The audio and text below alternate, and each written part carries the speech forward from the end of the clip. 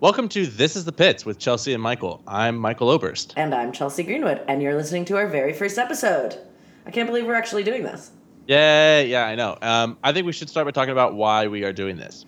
Okay, so first of all, let's mention that we are not huge Brad Pitt fans. This is not a podcast for Brad Pitt fans. Right. That being said, even though nobody thinks of themselves as a Brad Pitt fan, the thing is, at some point or another, we have all loved him in something. And chances are you've probably hated him in something as well. Right. Or just hate him in general. Yeah, you might. Oh my God, what an interesting thing to tune into this podcast being a hater of Brad Pitt. Which I would fully do. I would completely listen to a podcast about someone that I hate because I can't help it. And I'll tell you something. He has a 30-year career, so there is some garbage that we're going to slog through. Yeah. Anyway, even though it feels like we've seen him in a million things, we've both only seen him in less than 20% of all the movies he's been in for the last 30 years. Yes, he has a massive career. And it's been so influential. Right. This whole podcast is more so about what a force of cultural gravity Brad Pitt is and how much of pop culture is a direct result of something that he did. Yes, and he's still so fucking relevant. Right. Also, if you aren't into cussing, then this podcast probably is not for you because we will be cussing a lot. So fuck you. And fuck your mother too. Yeah. Anyway, so here's the thing. There aren't not a lot of movie stars who are like him anymore. People don't really do that thing where they just move to LA with no movie experience and just hope for the best with stars in their eyes and all that stuff. It's like you have a YouTube channel, you have a thing, you got a gag, you got Twitter followers, and so you don't need anybody. But Brad Pitt didn't do that. 100%. I'd say he's one of the last big traditional movie stars who is also recognizable on an international level. Yeah, traditional in the sense that he came from a little teeny tiny town in Oklahoma, moved to Hollywood with big old stars in his eyes, and just did the thing. And did it better than anyone's ever done it. Right. Let's just you give him a little bit of background really quick. Okay, great. So Brad Pitt was born William Bradley Pitt on December 18th, 1963 in Shawnee, Oklahoma. His dad, William, and his mom, Jane, were really cute. She's a teacher. He's a trucker. Couldn't be more American. Two peas in a pod. Yeah. 2 peas in a podcast. Eventually, I didn't like that. Eventually, he went to college at the University of Missouri, where he dropped out 2 credits short of graduating to pursue an acting career in California. Look at him go. Pretty bold move, if you ask me. I love that when he first got here, he drove strippers around in limos, which everywhere that I read that fun fact felt the need to specify that it was strippers that he was driving around. I feel like strippers don't ride in limos. Or I guess maybe they do. They did in the 90s, let me tell you that much. Late 80s, early 90s. You know a lot about stripper culture in the 90s? I'll tell you what. Talk to my mom. Just kidding, Mom. Just kidding. Once again, fuck your mother. Anyway, so yeah, he drove strippers around in limos. When he first got here, he worked at El Pollo Loco as one of the chicken costume people. No, my goodness. Yes, Let me tell you, Michael, imagine a Brad Pitt movie about Brad Pitt's life where he is in that chicken costume and I'm weirdly attracted to the man in the chicken costume. He would look Gorgina. He would look Gorgina in the chicken costume. And I would then would that make me a furry? Oh, I guess so. I guess if a chicken is Big Bird a furry? We're not going to get into it. Big Bird is a furry. Anyway, this is not this is not a fetish podcast. This is a Brad Pitt podcast. In a way, maybe it is a fetish podcast. It might become one. Once again, we're not Brad Pitt fans. Which we will say every single episode for the rest of time. In order to prove that we're not, we're just going to say it a bunch. Exactly. Didn't work for the gayness, but it might work for this. Yeah. Anyway. Okay, so he gets here, he drives strippers and limos, El Pollo Loco, chicken costume guy, and then he gets some background actor work on a few movies, one of which was Less Than Zero, and then also some bit parts on TV shows. Yeah, he was on Dallas and 21 Jump Street, and he was on 21 Jump Street with Johnny Depp, which is so wild to watch these two fledgling little stars acting together. babies. And I think that Johnny Depp is a really interesting thing compared to Brad Pitt because he was doing good, man. They were on the same track. They were like equally famous. And then at some point around Pirates of the Caribbean, Johnny Depp fell off. And Brad Pitt kept on trucking. Yeah. I mean, Johnny Depp is still kind of a megastar, but it's different. You're right. It's kind of hard to like really.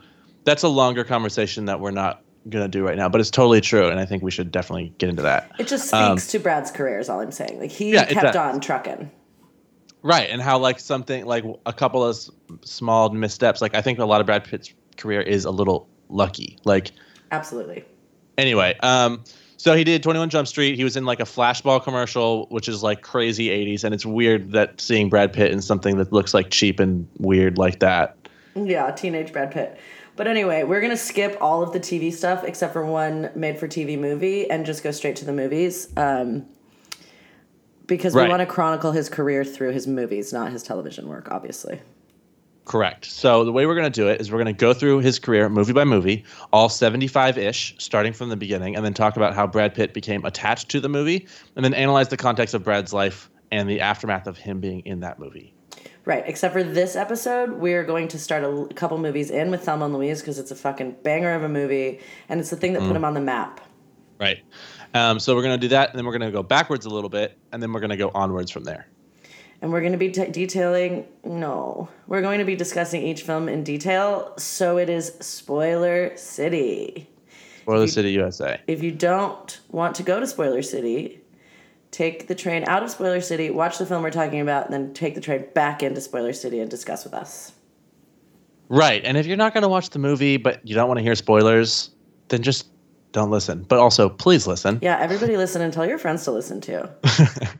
Anyway, so we'll announce the movie that we're going to watch for next week's episode on our Instagram and Twitter so you can get ahead and be ready when the episode comes out and watch it with us or listen with us. Cool. So, let's play you episode 1, Thelma and Louise. Whoop, whoop. It's the Pitts. All right.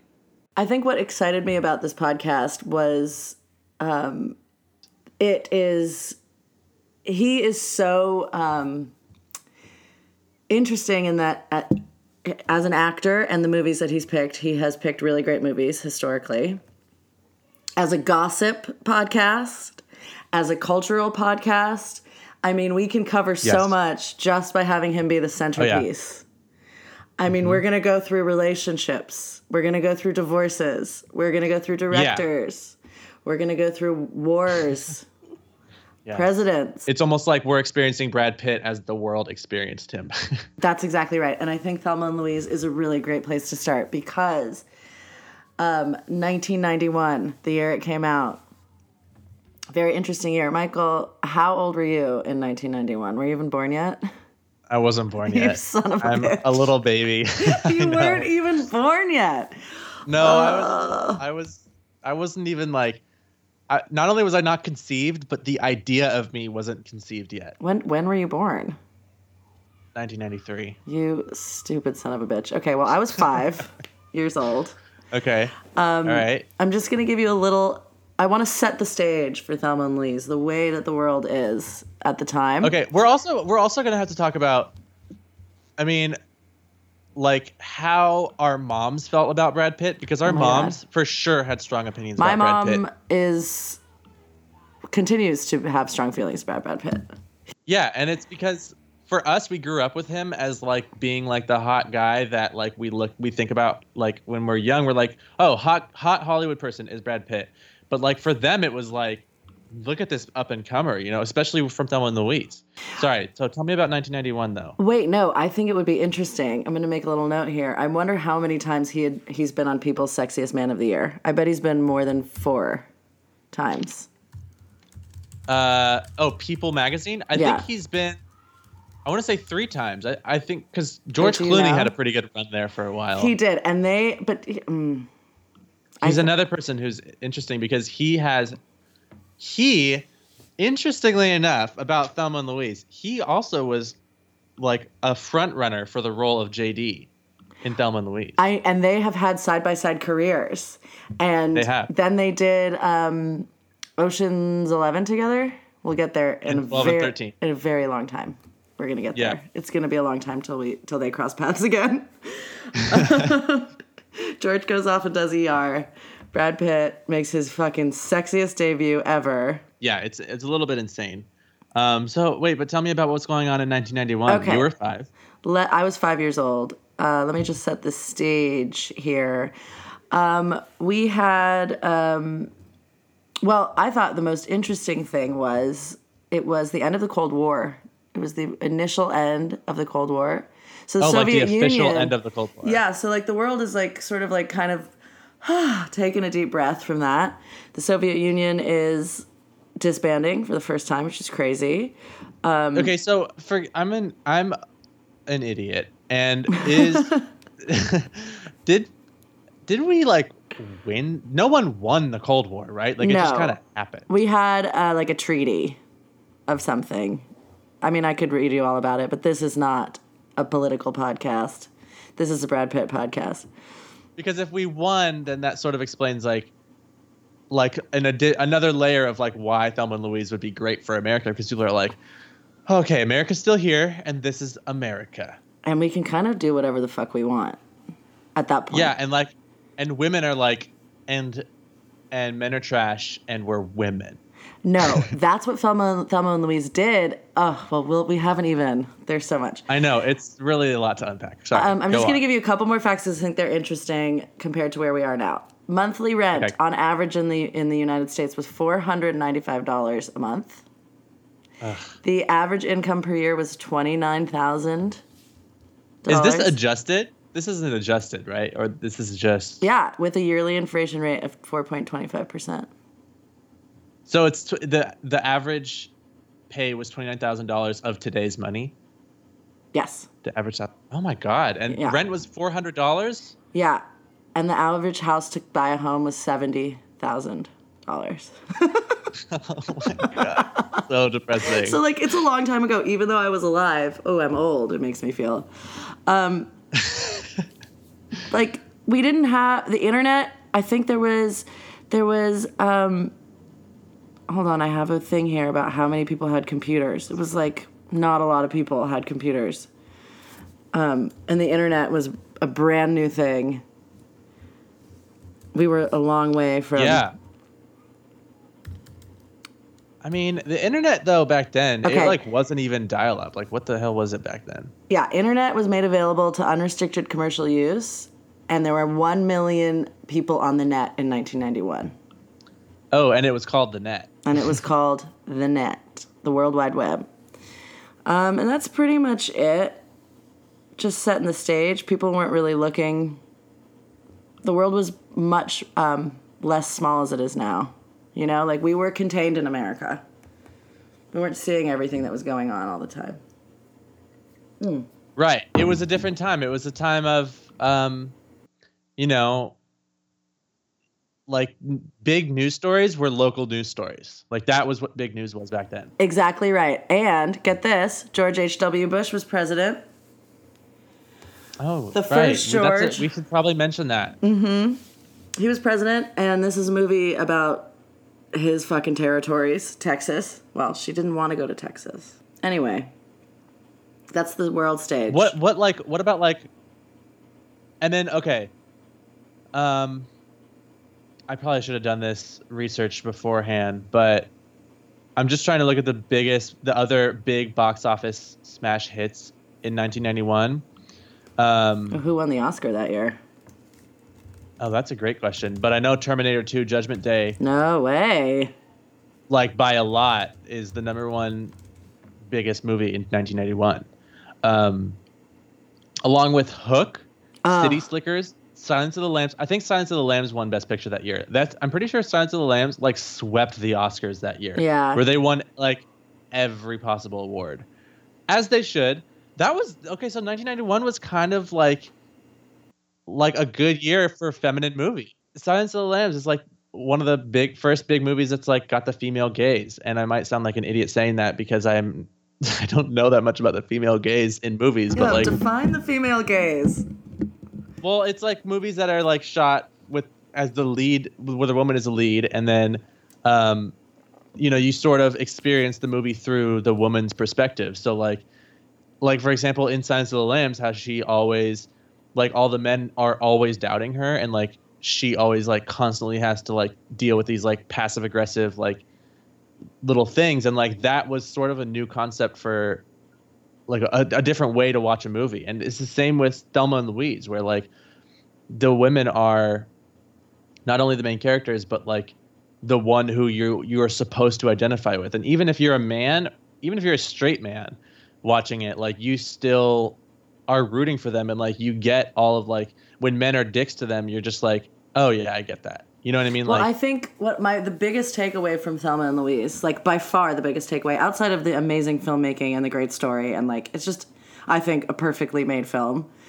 The takeaway is that like men fucking suck, and women can't, like, basically they went on this whole journey because like they didn't think anyone would believe them.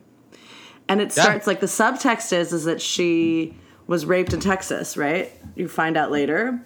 yes. Yeah. And literally every single male character that you meet, including Brad Pitt, who is introduced as this like stud, cute, innocent guy, every single male character except for the main policeman is a fucking piece of shit. There's no male character that is good throughout the entire thing. Yeah. I'm trying to like disagree with you and think of one, but I can't. I think you're right. They're all trash. The only one is the cop who wants to save them, which is an interesting thing. I would actually argue that JD might be a better character for them than the cops. No way. He stole their money. He was good in that he liberated her sexually. Like, I mean, that's why mainly. That's what I think about. Like, in the span of her life, like, good. I mean, his character's so interesting because he's literally there to be a sex symbol. Like, he pops up onto screen, and I don't care, gay, straight, bi, anything. Like, it is undeniable how sexy he is the first time you see him.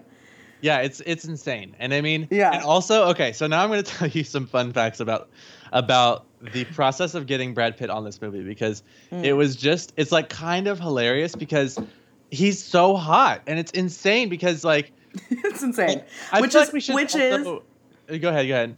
Which is another reason why we're doing this podcast, because he is literally the hot. You forget because it was so long ago, but like he is literally the hottest person in the world in 1991. Okay, I also and continues to be. Okay, I mean yes to that, but I also feel like we should point out that we are not like just Brad Pitt super fan. Yeah, we need to make that very clear. Because we are not. Right now it sounds like we are, because we're just talking. This is just a podcast where we just say how hot Brad Pitt is. And the thing is, it's true. Yeah, he is. And it's like, it's a good point, and it would, for sure, you could fill a podcast talking about how hot he is. But like, I just want to make it clear, like, if he does a bad job, I'm going to say he's doing a bad job. 100%. But this happens to be a great, in this movie, he's great. No, and he's supposed to be hot. Like, he's supposed to be hot in the movie, and he's good at it. Well, that's the thing, is like, he's great at being hot. He fulfills the role he needs to play. He's still a piece of shit, but like, you love him anyway. I was mad that he took the money, but I never hated him. Exactly. He's so good looking. Exactly. I'm like, it's all right. Like, immediately, just him soaking wet in the rain, and like, he takes his shirt off. My God. It's like, someone had the idea for Brokeback Mountain when they saw that scene. 100%. And so, okay, yes, we need to make it very clear. We are not super fans of Brad Pitt. We like him. We respect him. He's a great framework to talk about various things. Yeah. He leads us through time in a really great way. And I think us specifically, because we're both like millennials, and like Brad He's always been there. Career, yeah, he's always been there, and it's been a journey for him at the same time that we're growing up. So like for us, the memories of seeing him in these various movies, especially when we get a little bit more down the line and we have more memory of things, for you and for me, me being alive, it'll have I think it. I know. I can't wait till the year you're born. What's he in the year you were born? I don't know. We'll see. Okay, wait. Okay. I want to tell you something about him. Yes, because it's actually really funny. So, first of all, George Clooney auditioned 5 times to play JD. And They had a lot of people who auditioned to play him, like a lot of big names. I think Johnny Depp did too. And like, I can't find the list right now, of course, but there's a big long list of all these like super famous people who are now super famous who also auditioned. Maybe I have it right here. No, I don't. Oh, but I have this really funny picture of George Clooney as when he auditioned. Anyway, okay, so eventually, so when Brad Pitt comes for the audition, Gina Davis was so nervous because he was so cute. She said she couldn't do the audition because she was so like nervous around him. Oh my God. And she was also the most stunning person on the planet, by the way. That's true. She was also out of beautiful, control. and like Gina Davis was also considered for both roles. Makes sense. She didn't want to play Louise. Susan Sarandon was Louise, right? Yeah. Is that the Louise? Yeah. Okay. She didn't want to play Louise, but they couldn't find someone to play Louise until like Susan Sarandon got signed on after they already like started production. No, they didn't. So, someone started after they started production. Anyway, Brad Pitt got paid $6,000 for his work. No. Yeah. Wow. American dollars. Then the other funny thing that my favorite thing about this was that Brad Pitt, like when they had the sex scene, Gina Davis found out that they were going to have a body double for her because that's normally what you do in sex scenes is you have a body double. And she found out that Brad Pitt wasn't going to use a body double, and she wanted to have a sex scene with Brad Pitt, so she declined a body double. Oh, damn. I don't know if I could handle that, man. Yeah, I know. Well, I don't think I could either. I mean, it would be pretty hard not to. And also the other weird thing about Gina Davis is that the guy who played Daryl is her real life ex-fiance, Christopher McDonald. They were really... No shit. Yeah, isn't that so weird? He's so great. I love him. He's one of those guys that like is in all those movies. Yeah. Wait. Yes, for sure. Daryl is Thelma's? No, yes, Thelma's husband who like answers the phone. He's like, "Hey, Thelma," and she hangs up right away. Yeah. That's Daryl. Amazing. They were that really is a engaged. great fact. Oh, but it gets better because then in the sex scene when his abs are like waxed, and instead of having the makeup artist wax the abs, Ridley Scott himself wanted to wax Brad Pitt abs. Yes. Oh my God, is Ridley Scott gay? Well, it doesn't matter. Either way, he needed to make them glisten the way they should be glistening. He wanted to be in charge of the glistening, which I don't blame him. And can you imagine being Brad Pitt and like just walking around knowing that everyone like he has that knowing gaze. He's so good when the first time they like lock eyes and he looks at her and he's like, "I know that I'm the sexiest person on the planet. Like you cannot deny me."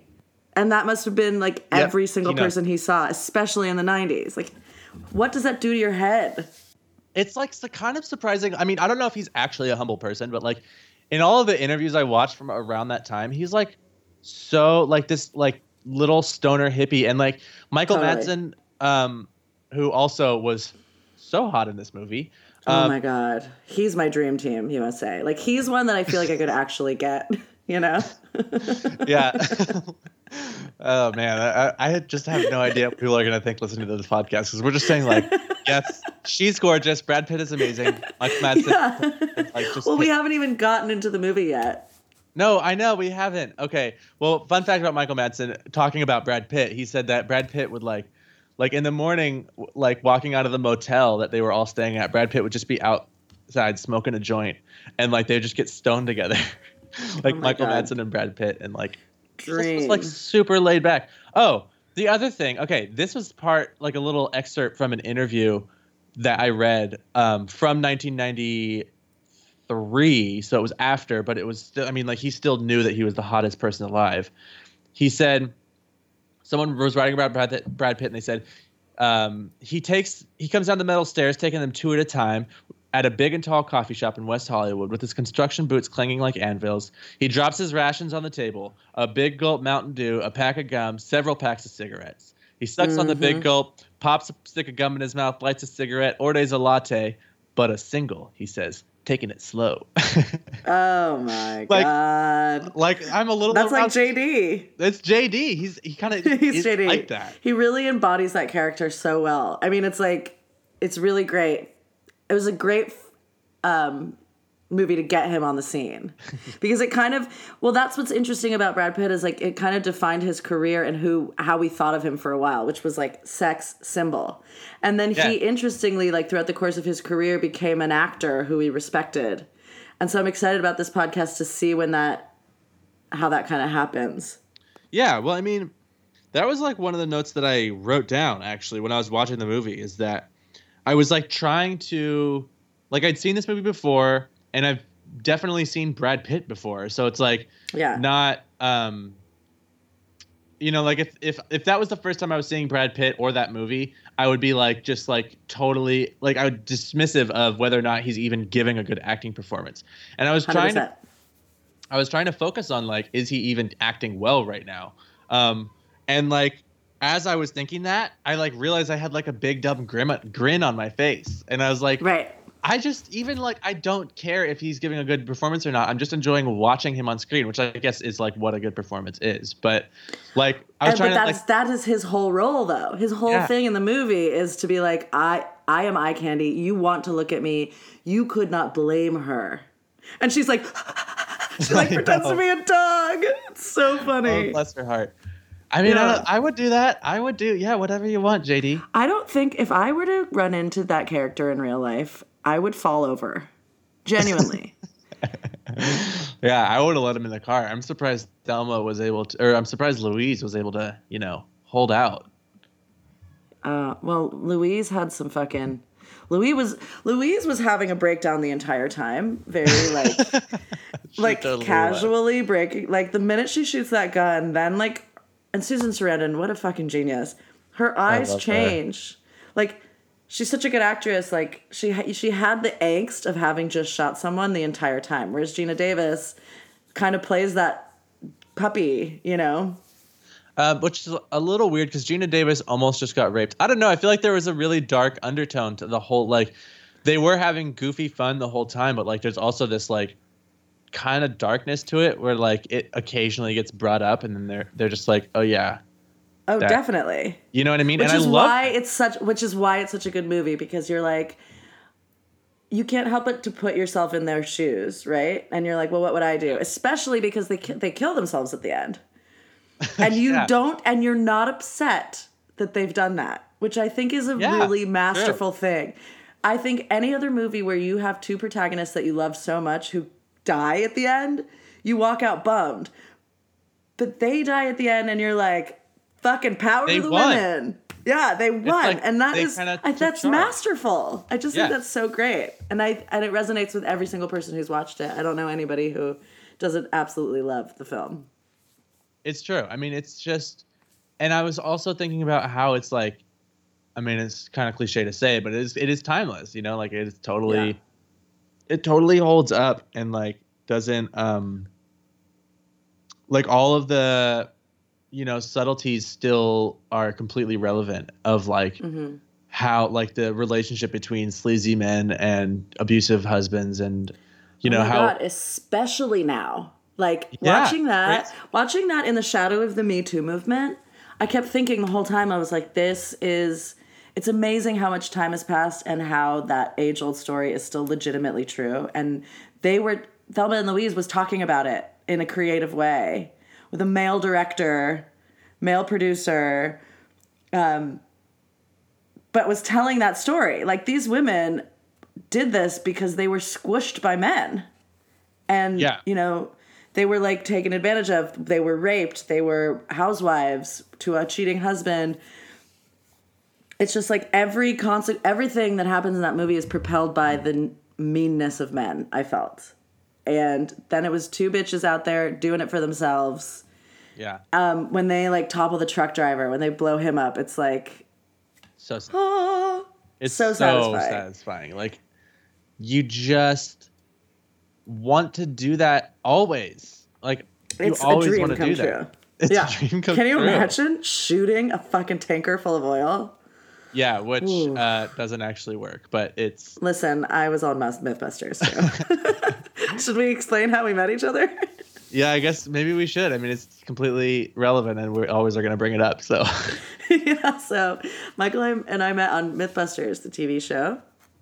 All of you people who are listening should know that. yeah, and that's the end of the story. And we both worked on Mythbusters, and I'm still working on a new spin-off series called Mythbusters Junior. And so, we often are going to talk about how Mythbusters busted, because Mythbusters, they started to do a lot of reaching for myths, and so it sort of become movie Mythbusters, where they just... Yeah, I feel like they actually did bust the myth of shooting a tanker full of oil. They did, Genuinely, for sure. Yeah, definitely they did. But anyway, as a timepiece, the movie, Thelma and Louise, like, okay, their outfits, it doesn't feel jaded. You know how sometimes you see a movie and you're like, oh, this is so outdated, like, it's horrible to watch. This is a movie that I watched it yesterday for the first time, and it held up as if I was watching it in a theater. It felt sort of like it could have replaced 3 Billboards or something. Like, it could have been played now. It was just a beautifully done piece, and shot on film, which we don't see a lot of things shot on film so much anymore. I mean, people do it, but that grainy quality of the film that they used, combined with like the graininess of the desert, also so satisfying for me. I was like, so fun to watch that go down. Yeah, and I also was thinking that this movie could, like, if it had different music, it could be released today. I think that the only thing that sort of beats it is the music. 100%. Because we don't really put music like that in movies anymore. But other than that, like, the look of it, and I was just thinking, like, even watching it, like, the way they shot it was like really artistically. Like, they didn't just Amazing. like shoot like a basic action movie, which is what most movies were back then, which is actually not fair to say, because 100% was amazing too. But also female leads. I guess there was some female leads that year, but in general, to have 2 strong, powerful female leads, to have every shot. There were so many shots that I was like, oh my God, you could frame that. Yeah. It just is really beautifully done. Really well made. What other movies has Ridley Scott made? Aliens. Alien, he did before this. Obviously. I looked at that, actually. Blade Runner. Yeah. Gladiator. So he does these, like, bigger than life movies. Sci-fi movies, which... He did The Martian. He did Hannibal. Yeah, okay. Damn, he's done so many movies. We should do a Ridley Scott podcast. Because then I'm gonna have to talk about Blade Runner, and I'm just gonna say it. I don't like Blade Runner. Haven't seen it. Well, here's what I can tell you. Unfortunately. Oh, he did The Assassination of Jesse James. We're gonna get there one day. Haven't seen Great it. movie. But what is interesting is that his IMDb says he's known for The Martian, Thelma and Louise, Gladiator, and Alien. They don't even mention Blade Runner, which is, I think some people would consider that blasphemy, because Blade Runner fans are big fans. But that's the thing. I think it was like a sleeper hit. It was like people who like Blade Runner, but it wasn't like a national treasure like this one. I mean, again, I've said it 3 times already, but I'll say it again. This movie is perfectly made. I can't think of something that I didn't like about it. There's a couple of continuity things, also, but I like, just want to also reiterate, Brad Pitt is so hot in this. I'm just kidding. So hot. Hottest thing you've ever seen in your life. But it's genuinely true. It's the takeaway. I literally texted you and said, it's uncomfortable how hot he is. And like, to set the stage of our podcast and to set the stage of his career, to have it start out is just like, literally, there's nothing you can say about him other than that he is fucking hot and he's good at acting like he's hot. And it's like, is it even acting? Because it's just who he is. How old was he in 1991? Do we know? 26 or 27. Okay. And also, interesting fun fact, he was dating a 17-year-old Juliette Lewis, who co-starred with him in Too Young to Die the year before. And she was Oh my God. She was 16 when they started dating, and he was 26. That is. I didn't realize he's so much older than her. But like, couple of the 90s dream. It's true. I mean, can you imagine being Juliette Lewis? Can you imagine dating Brad Pitt? I can. Matter of fact, yes, I can. That's a good one. So this is his first celebrity relationship. It's Juliette Lewis. So we're gonna have to have a relationship. Yeah, for sure. moment. But we're gonna have to. I think we need to watch Too Young to Die first, because that's what they did together. It might be interesting to do Too Young to Die next. Okay. Yeah, because we're doing Thelma and Louise because it was his first like mainstream hit, but we should see him trying to act as not just a sexy human being. Yeah, I mean, totally. Like, that's what I want to see. I want to see him develop as an actor, because he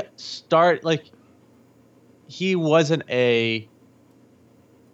he's an actor in that he's the person you put on camera, but like, he didn't need to be good at it. He just needed to be hot and like have hot like mannerisms, you know, which is acting, but like, it's a lot of people. It's just that little smirk that he does. And he does it in a lot of movies, but he has a particularly Brad Pitt smirk, which is like, you want to fuck me. There's no denying it. I'm the hottest thing you've seen. And that's not douchey. That's just like a fact. He uses that smirk in almost every movie. It's true. And it's also, you're right, it's not douchey. It's like look, I know this is a big deal for you. And but I'm just going to let you go ahead and enjoy this and drink it in. And I'm just going to say, but it's also like, I also think you're kind of hot.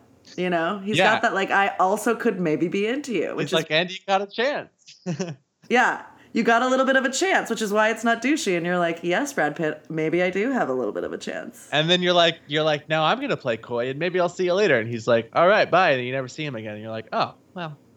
But you think about him for the rest of your life. Yeah. As the one that got away. Exactly. God, okay. I don't ever want him to die, but can you imagine if he died right after this role, he would be immortalized. He'd be immortalized. I mean, either way, he'll be immortalized. Has he ever won an Oscar? I don't think he has. Yes, he has, but it wasn't an acting Oscar. He won for 12 Years a Slave because he was a producer on that. That's right. You're right about that, because he has a production company, which we'll get into when that starts to develop in his life. By the way, the other movie that was in the theaters when Thelma and Louise came out is What About Bob?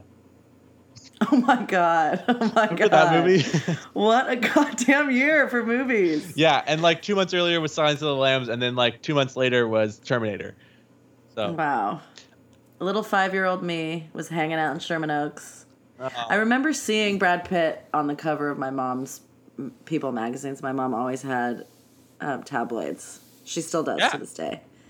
And as a matter of fact, I was walking through the grocery store today and he's on the cover. And I was like, this is a sign. This is insane. He will not go away. And he'll never go away. I mean, you could still put him on the cover of a magazine and he still will make you money. I mean, I think that's why we are here for this. It's going to be fucking kick-ass, because he is a culturally significant person, because he's respected. He's a sex icon. He's talented. He's literally never gone away. Yeah, and he's just like a talented like actor and like creator. Like, he is been in the business for so long now. He's good at identifying like something that's going to be worth making. You know what I mean? Yeah. So like that's, you know, that, and that's sort of probably why he made that production company. Sorry. I just realized that we're going to, at some point, have to watch Sinbad because he's the lead in Sinbad. I was just about to say, we have such a fun journey on our hands, Michael, because this one is a smash ballpark. Fucking Thelma and Louise is great. Go fucking see it. Everybody should see it. Everybody who has seen it loves it. But we're going to get into some real garbage. And I cannot wait. For sure. I mean, we're going to see some. Like, also, after Thelma and Louise, there's a movie called Johnny Suede, and Brad Pitt plays none other than Johnny Suede. And I can't wait for Johnny Suede. I don't even know what it is, but I'm really excited for it. Also in 1991, so he's like coming hot off Thelma and Louise, living his dream, and then he's in Johnny Suede, and I have no idea what it is, which may be just that I'm like uneducated on my 90s film history, and it might be that it sucks. I've never heard of Johnny Suede, but I think we need to give the shitty stuff due course. Yeah, just as much. In this pod course. We're not just here to celebrate Brad Pitt. We're here to talk about... Want to make it clear, we are not just fans of Brad Pitt. Look, we're not diehards. We're not a part of the fan club. I'm part of the I Will Have Sex with Brad Pitt fan club. I'm part of that 100%. And I respect him. I'm a part of the Brad Pitt Respect Club.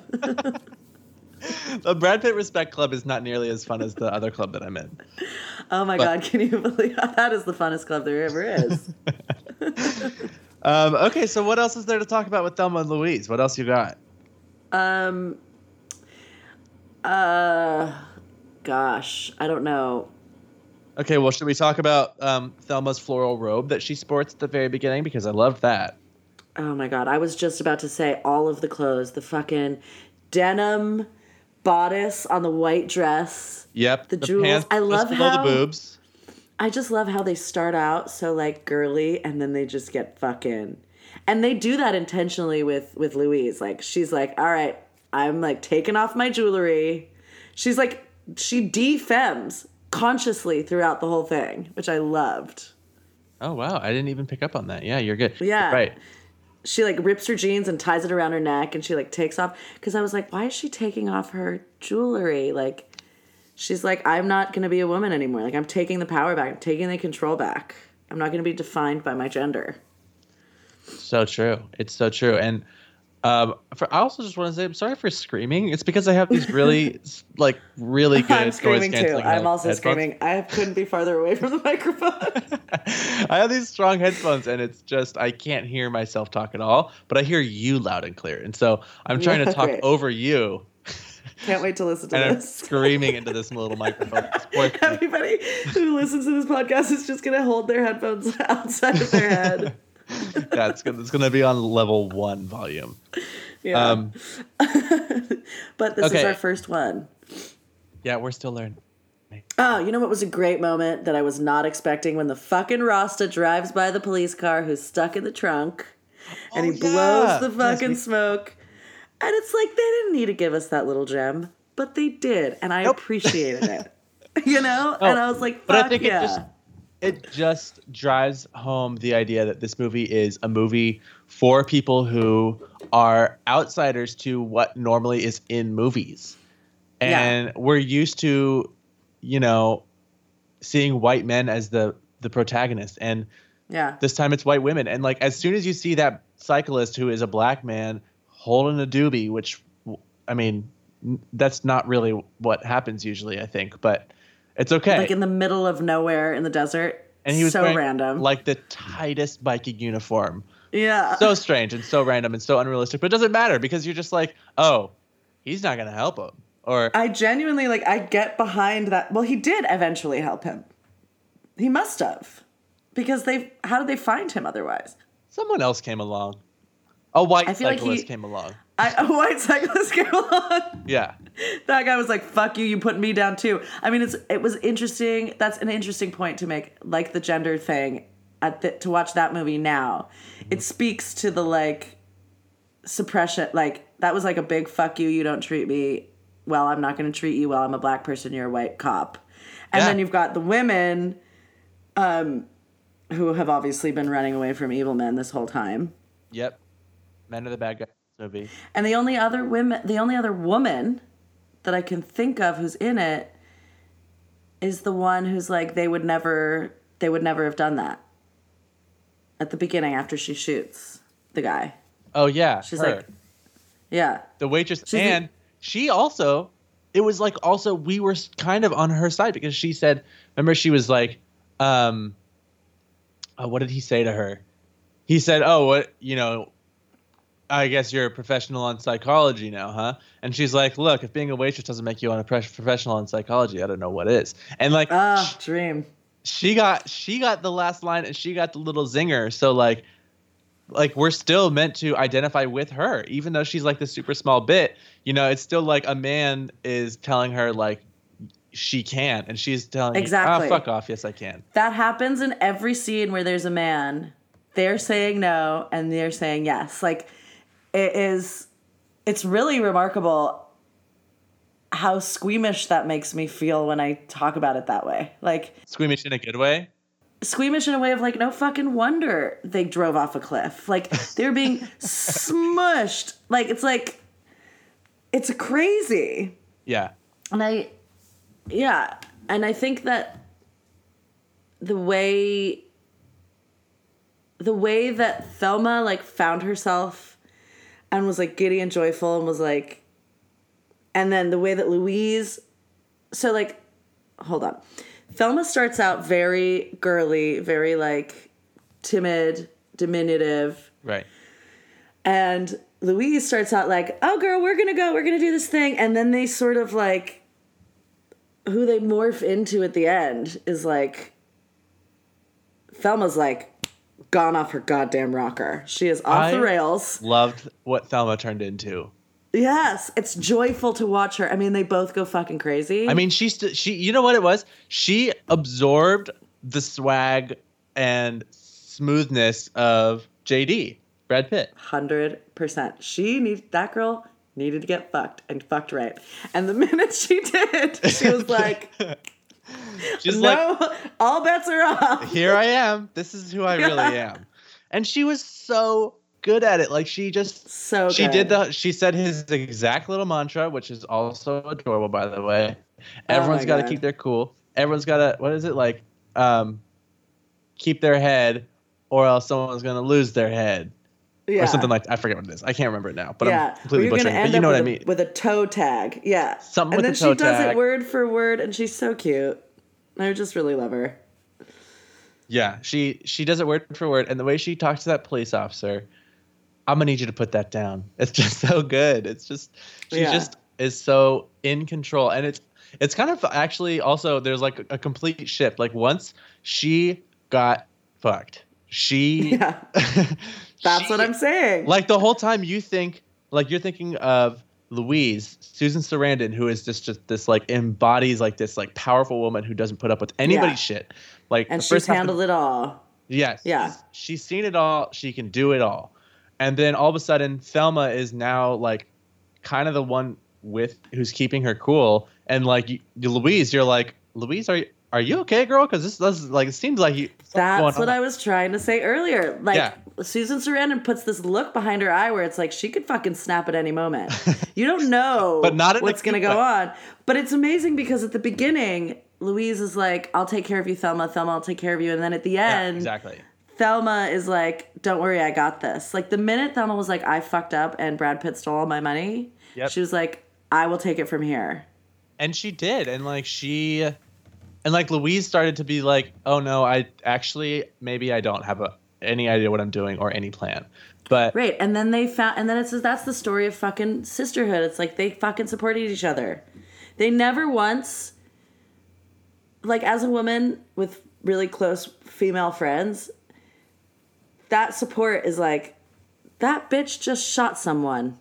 And she's like, I got you. We're going to run away. Yeah. And it's like kind of sweet. And like, man, I just wonder, like, Thelma really needed that. She really needed that whole trip. She needed to feel empowered. She needed to feel... Well, that's an interesting thing, too. It's like she needed the male gaze. She needed something from a man in order to feel better about herself. In a movie about men oppressing women. I don't know if she needed something from a man. I think she needed to take something for herself. Like she kind of took charge of her sexuality. Like she took You're right. I think you're right. Yeah, she did something that she wanted to do for herself, and it gave her the empowerment. Because it's like that feeling of like, oh, I can't, like, you know, like, oh, I shouldn't because of her Daryl. Like, oh, Daryl. Like, you know, oh, I have a husband. I have Daryl. You know, and like not really letting herself just go. And by doing that, she was like, oh, I'm a person.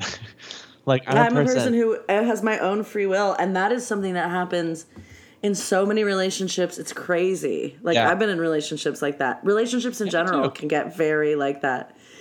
And I just love the disintegration of Daryl, too. I mean, there are some wacky looks on his face. It's like, why did we need to see him step in pizza? Like, why? There's like so many little like bits about Daryl where it's like, what is going on here? Daryl's life is completely and he's like, he's like ripping his hair. Yeah, he's really falling apart. Yeah. And I will say the one frustrating thing, if there was one thing that bugged me about the movie, it's just like, fucking Louise, go through Texas. Drive through Texas and get to Mexico and call the whole movie off, you know? Yeah. Because they would have made it to Mexico had they just driven through Texas. I mean, yeah, like, just close your eyes or something. I don't know. Yeah, suck it up. You're not suck it up, girl. Do you need to go find JD for a night and take your thing back? No, that's insensitive. She didn't bone her man. You'll notice. No, she didn't. They slept clothed. She didn't. Well, I think he was a little bit in the doghouse too. I loved him, but he seemed like questionable. Yeah, he never committed to her until she ran away. Classic fucking male behavior. I mean, honestly, all of these men in this movie are these perfect tropes, like male tropes. You've got the like cop who's really good at his job, but he cares about the women. He was like, protect him, these like little precious things. And then you've got like the cheating husband, Dick, and then you've got the sex symbol, and then you've got the man who like fucking is wishy-washy and doesn't know what he wants. And you also have a man named Harlan with slick back hair and handsome and friendly and white, who is charming as hell, but is also secretly a rapist because he doesn't want to be nice to women. Yes. And that's a trope, too. And then you have too. the truck driver. You have the truck driver who's just an overt pervert. It's just an overt pervert, which is, bummer for truck drivers because there's a lot of decent, hardworking truck drivers out there. Yeah. I think it's like the number one job in the country for men. For men in the country. Yeah, and it's really crazy. I was reading this article because, it's one of the biggest. I think it's like, I think it is. And then I was reading about the Tesla Semi, self-automated trucks. It's going to cut all of those jobs. And it's a really interesting, that's a sidebar conversation, but really fascinating. Singularity talk. Singularity is happening. Well, also, there's a shortage of truck drivers. Like, nobody wants to be a truck driver because it sucks. Yeah, it really sucks. Life on the road. I mean, the hours are horrible. You're always on the road, and like, you're carrying precious cargo, and they like want you to go so fast, but there's so many rules. It's really a sidebar, but truck driver is not an easy job, and not a lot of people want to do it, but like, we need it so bad. And then they're on the road and they never get laid, and so all of a sudden they become these sex-crazed maniacs like that motherfucker. And like, why did they always run into him? Why were they riding on the same roads? Like, ladies, get off the fucking path. You shouldn't be running into him all the time. I mean, if like I've done that, like you've never, like I've been on road trips where like 100% going by, but they're not on a, but they are escaping. I will say though, that movie made me want to hit the open road in the desert so bad, and like perfectly styled, just like them. In the denim with the big silver belts. I want to drive that car too, like that Thunderbird. Was it supposed to be set in 1991?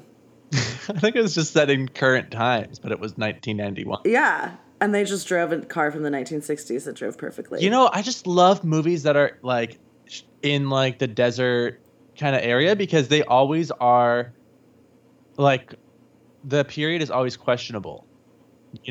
Like even like I always say, like I always use Napoleon Dynamite as a reference because it's like a little hard to tell when that movie's supposed to take place. Like he's using a computer, totally, and it's an old ass. But he has those high-waisted jeans.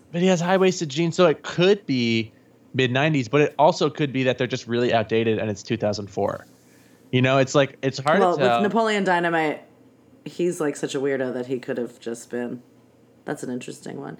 But now I'm remembering that at the beginning, when Thelma's husband gets into his Porsche, it's like the 1990th Porsche of all time. I know, and he like fully falls on his butt on the wood, like the most. And he's such a little fucking dick, and you hate him. I don't really hate anybody else in that movie. Even the sex-crazed truck driver, I'm sort of like... I hate the rapist. He got his due. I hate the fucking rapist. And you know, I had never seen that movie before, and the minute he walks up, you're like, this guy's a raper. Trouble. Well, that's the thing is, his name's Harlan, which, no offense to his name Harlan, but he's Harlan, and he has slick back hair, and he's handsome and friendly and white, and it's just like, he screams, don't trust. Yeah. And that's the other thing. Again, she was like, Louise is like, I don't trust him. She's like, but girl, I support you. Like, get out of the talons of your husband. We're going to have fun. Yeah. And she had like that, you know, Spidey sense where she's like, where's my girl? Like, and she found her. Ugh. And what did he say to her before he shot? You fucking bitch or something? No, that was the truck driver. The truck driver was like, fuck. Oh my God, that was bitch. so funny. Yeah, and then he's like running around in circles just screaming, you fucking bitches! You fucking bitches! I know. He's crazy. So great. And he was like such a cartoony character too. Just like a... Oh my God. Like I didn't even hate him. I was just like, you're just a real weird, sad person. I just loved it too. There were all those shots that like now would be shot on drone, but were then clearly shot on like through helicopters. And like, I know. It was just beautiful, sweeping, every frame stunning, walk away with a happy feeling, and puts Brad Pitt on the scene. Puts him on the map. Sets the stage. This movie is a great way to set the stage for, what is it, 74 movies? Something like that, yeah. Okay, so Chelsea, I have a question for you. Yeah, shoot, Michael. Tell me about how you feel about this movie. Let's do some ratings. Let's rate a few things in this movie. Okay, I would rate the overall movie as a 10 out of 10. I genuinely think it's 9 out of 10. I genuinely think it's a perfect movie. It's a great film. Feel good the whole time. Actually, I'll bring it down to an 8 because it is a little bit long. I'm going to give it an 8 too because of the music. Like, I get the music worked at the time, but like, I think that changing the music would actually, for me, make it a little less like campy. But it was campy at the time, but it holds up. I think, that's interesting. I didn't have a problem because I was just like, it put me so much in that time. Then we have we have to rate Brad Pitt on his looks, which is obviously 10 out of 10. Okay, well, there's a few things there because we got to rate his hair because his hair. Oof. I mean. Oh my God, his hair is a whole sidebar of this podcast that will grow and change throughout. Just like hair. I have, you know what? Just like hair. Exactly right. Yep.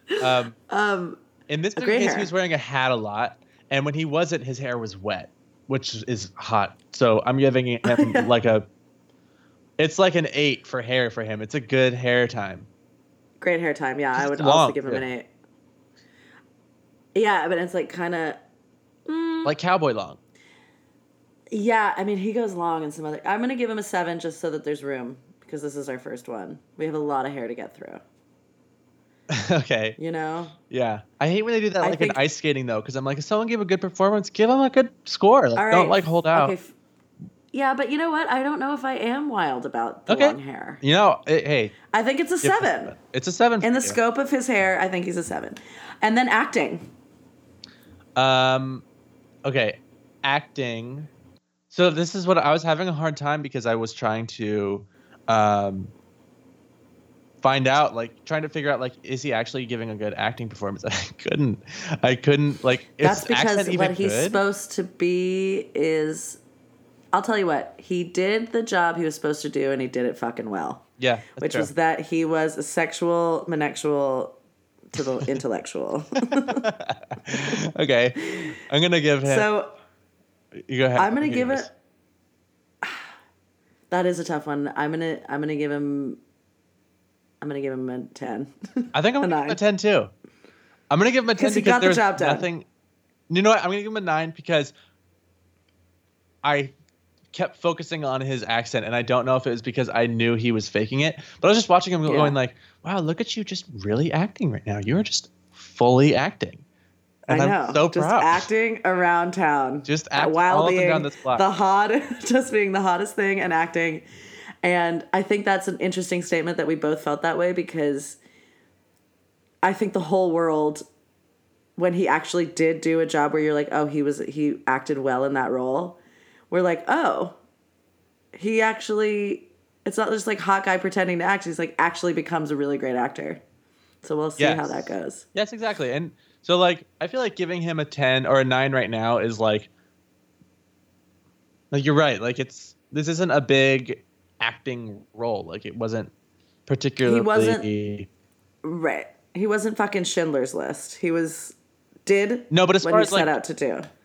Yes, he did what he set out to do, and he did it so well that it propelled him into insane stardom. So, yeah, but I'm good. I'm happy with a 9. Okay, 9. Great. 9. Okay, that's episode 1, Thelma and Louise. Thank you, everybody, for listening. Please subscribe. It will keep getting better from here, I promise. Our next episode next week, we'll be watching Too Young to Die, featuring a young Juliette Lewis and a young Bradley Pitt. It's the movie in which they met and they fell in love. And it does have a question mark on the end of it sometimes. Too Young to Die? Yeah. You can watch the entire thing on YouTube, which is great. You don't have to pay a cent for it. Quality leaves a little bit to be desired. But tune into that and then tune into the pod next week. Yeah, and don't forget to follow us on all of our social media accounts so you can tell us what you think. Our Twitter is @ThePitsPod, and our Instagram is @ThisIsThePitsPod. So yeah, follow us, give us some feedback. I'd love to hear what you guys think. See you next week. See ya. Wouldn't want to be ya.